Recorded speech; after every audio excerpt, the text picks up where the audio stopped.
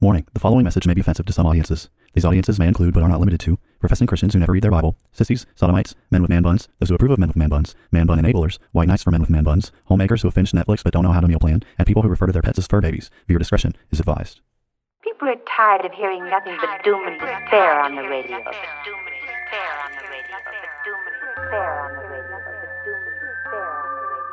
The message of Christianity is that salvation is found in Christ alone, and any who reject Christ therefore forfeit any hope of salvation, any hope of heaven.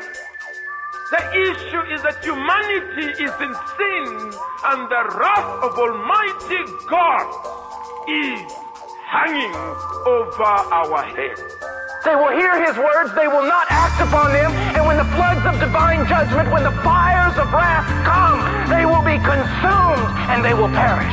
God wrapped himself in flesh, condescended, and became a man, died on the cross for sin, was resurrected on the third day, has ascended to the right hand of the Father, where he sits now to make intercession for us. Jesus is saying there is a group of people who will hear his words, they will act upon them, and when the floods of divine judgment come in that final day, their house will stand. Welcome to Bible Bashed, where we aim to equip the saints for the works of ministry by answering the questions you're not allowed to ask. Listen and enjoy this midweek installment of Answering a Fool, as Pastor Tim answers a fool according to his folly, lest he be wise in his own eyes. In these shorter episodes, Pastor Tim answers objections from internet trolls in an effort to help them go home and rethink their lives. Troll hunting is hard work, but hey, someone's got to do it. Now, without further ado, here's Pastor Tim. On this episode of Answering a Fool, we'll be answering the question, isn't all concern about cancellation contrary to the teaching of Christ and probably materialistic? Now, this is a question that's coming to us from an internet troll in response to our recent episode on how do I become cancel-proof. And the internet troll responded to our Facebook page essentially with this message. So the internet troll said, that's what Jesus always said. How do I avoid getting canceled?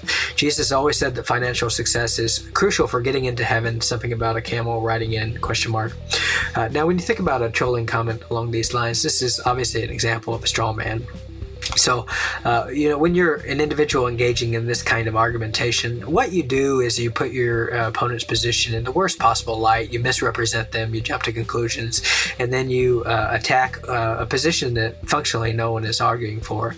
And it's not common for internet controls to actually listen to the material that they're criticizing. They just jump to remarkable conclusions at times from simple titles that are present in the things that they're reading. So, as you think about this subject of being cancel-proof, one of the questions you might want to ask is, did Jesus teach his followers anything about how to deal with cancellation? And so it seems to me, as you read through the New Testament, and it's something that this troll might want to do a little bit more than what he seems to have done at this point, is that Jesus is constantly warning his followers about what to do in the case of persecution. So not only does Jesus tell his followers that persecution is a mathematical certainty for those who are going to be faithful, he tells his followers at numerous points that servant's not above his master. If they persecuted me, they're going to persecute you. And Paul will tell us that all those who desire to live righteously in Christ Jesus will suffer persecution. And because Jesus warned against this nonstop, at first his followers didn't experience immediately they didn't immediately experience persecution, but immediately once they started to experience persecution, they rejoiced and they were exceedingly glad, because they understood that meant that they had some sort of mark of legitimacy, that they are indeed followers of Christ. Now, if you want to take anything good about this comment, one of the things that you might want to take is the notion that Christians obviously shouldn't be so concerned about cancellation to the point to where they sacrifice faithfulness in some sort of obsessive priority to avoid cancellation at all cost. In fact, this is what our soft evangelical leaders are essentially doing.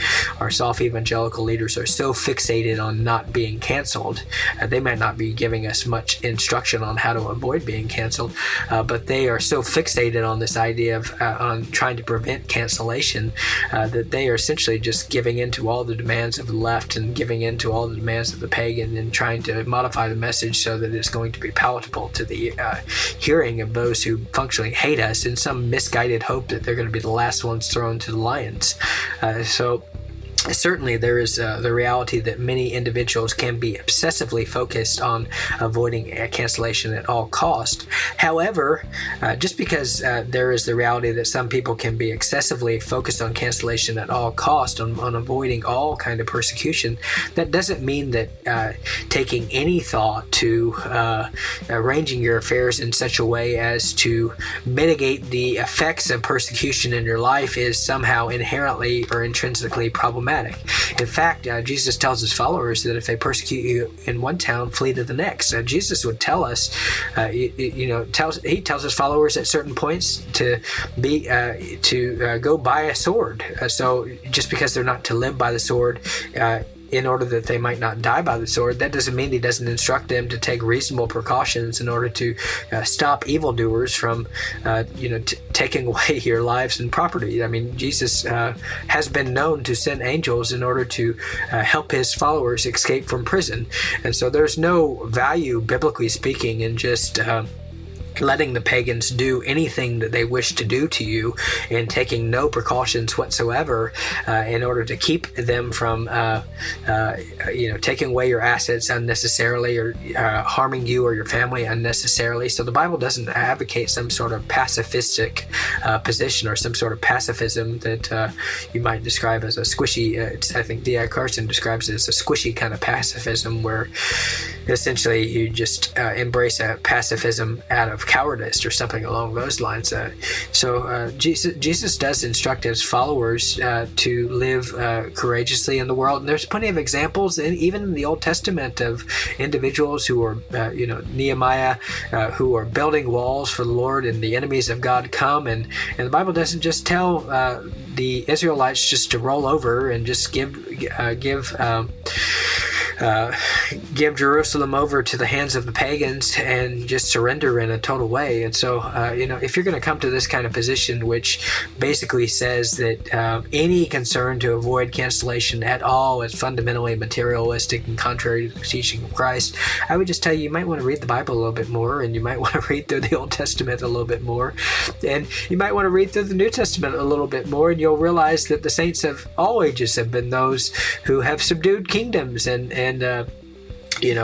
fought battles. And so there is a place in the Christian life for fighting battles that isn't fundamentally fueled by some kind of materialism. And this is, unfortunately, the accusation that the left makes against the right at various points, that any concern that the right might have to hold on to the assets of God and not just be plundered by the pagans is fundamentally selfish and materialistic. And this really does well to, if you have a greedy person who wants to take all your stuff, it really is kind of a neat trick to look at them and say, hey, you don't want me to take all your stuff and plunder you because you're greedy, but then turn around at that point as foul play or fair play. So when you think about this kind of question, and you think about this kind of observation that this troll is making, we would encourage our trolls just to do a better job of reading the Bible and thinking through what the Bible says at a variety of points. And it is quite possible to be an individual who puts some thought into trying to avoid cancellation and not just being needlessly plundered, and not just putting himself or his family, who he has a responsibility to protect, in unnecessary danger, while at the same time it is quite possible to be the kind of person who, when persecution comes, is willing to face it courageously when you're backed in the corner and you have nowhere else to go. You choose to live as Christ and not to deny him, and to honor him with your life. And so it is quite possible to be an individual who has courage and also the kind of person who reads through the Proverbs, takes necessary cautions when he sees danger coming, and then put some thought into not giving your enemies the ability to destroy your life and destroy your livelihood without any kind of thought or plan on how to deal with the fallout. This has been another installment of Answering a Fool with Bible Bashed. As always, if you would like to be included in one of our Answering a Fool episodes, feel free to respond to us on our Facebook, Twitter, or Gab posts with a disrespectful, sarcastic, often off-topic comment that shows you did not thoughtfully engage with anything we have actually said, and we will do our best to include an answer to your trolling comment. Keep in mind, the days are short and trolls are in abundant supply, but we will do our best.